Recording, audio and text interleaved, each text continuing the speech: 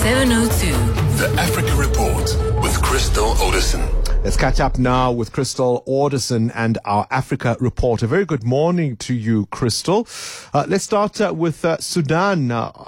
Political violence there. We've seen protests, and that country has been rocked by this kind of thing for quite some time. And now there's a worrying death toll as far as the activists that are being targeted and that crackdown. What's at stake for the country?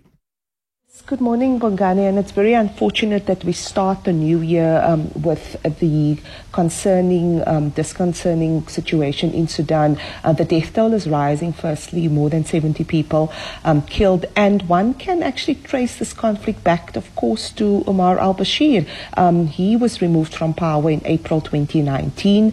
There was an uprising for weeks, and unbelievably, even for the military, the civilian, civil society groups were able to unseat Omar al-Bashir. And then, of course, there was hope, there was euphoria that finally Sudan will have some sort of democratic rule. And in fact, it was on the path of it in terms of opening democratic space.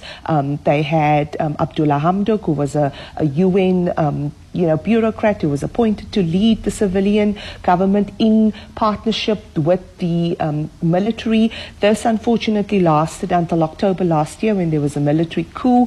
And since then, Bongani, things have just been getting quite worse. Of course, the military saying they want to restore power and ensure that the country is on a path of some sort of reform. The civil society groups are saying, well, we've actually had enough. And we see, I think, the protests that we're seeing, and we've seen since last December, is in fact the protesters trying to keep a momentum to really come out in their thousands to show the military that they want a pure and real civilian government.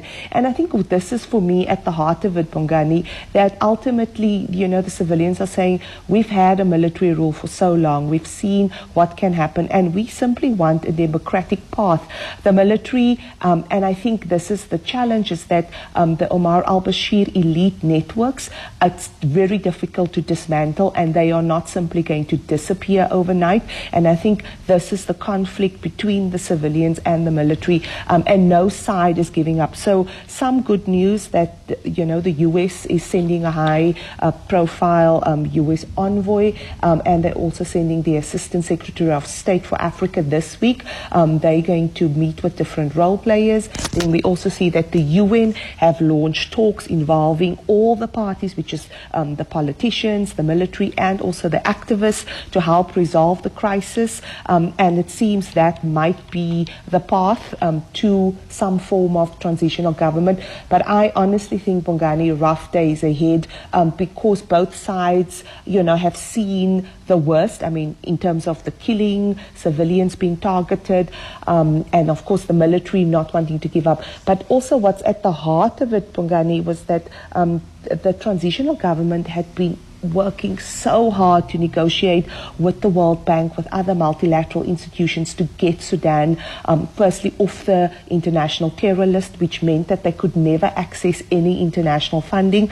That finally happened, but now everything is at a pause, and we're looking at $50 billion in aid, Bongani, that's simply being paused due to the political upheaval. I'm fascinated by how you're unpacking it, Crystal, the idea of this strong man who has established these networks and people loyal to him, making it difficult for his successors to really stabilize a country. I wonder if any South African listening to us can relate to that idea. Scratch my head, scratch my head, scratch my head. All right, let's move on to the next story, Crystal. After more than 200 days, we know, of course, Twitter has been unbanned in Nigeria. It really is another country, isn't it? Yes, Bongani, and it's a country that you can't ignore simply because of population size. Now, this ban came into force in June, so can you imagine, close to 7 months Nigerians had to go via a VPN, and Nigerian activists, if we just think of hashtag Bring Back the Girls, they've been using Twitter to raise their activism, but of course after that tweet by Nigerian President Muhammadu Buhari that Twitter said had violated the terms, that just angered them.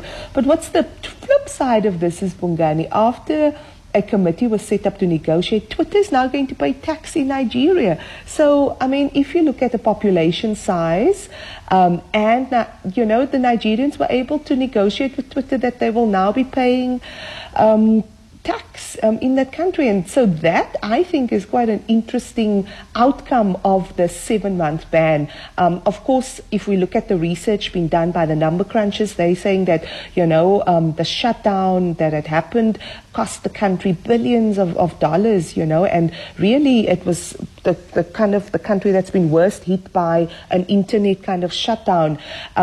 But I think, of course, for Muhammadu Buhari and his cabinet, they're smiling all the way to the bank, because they're saying, well, it took a lot, it wasn't easy, it was a sacrifice, but they say it was worth it because they're now extracting substantive revenue. We don't know the numbers, Bongani, because I don't think Twitter wants governments to know, because if Nigeria is today, tomorrow it might be South Africa, who knows the next day. And so it's an interesting outcome, Bongani, in terms of what the Nigerians were able to extract from Twitter in terms of going forward around this issue.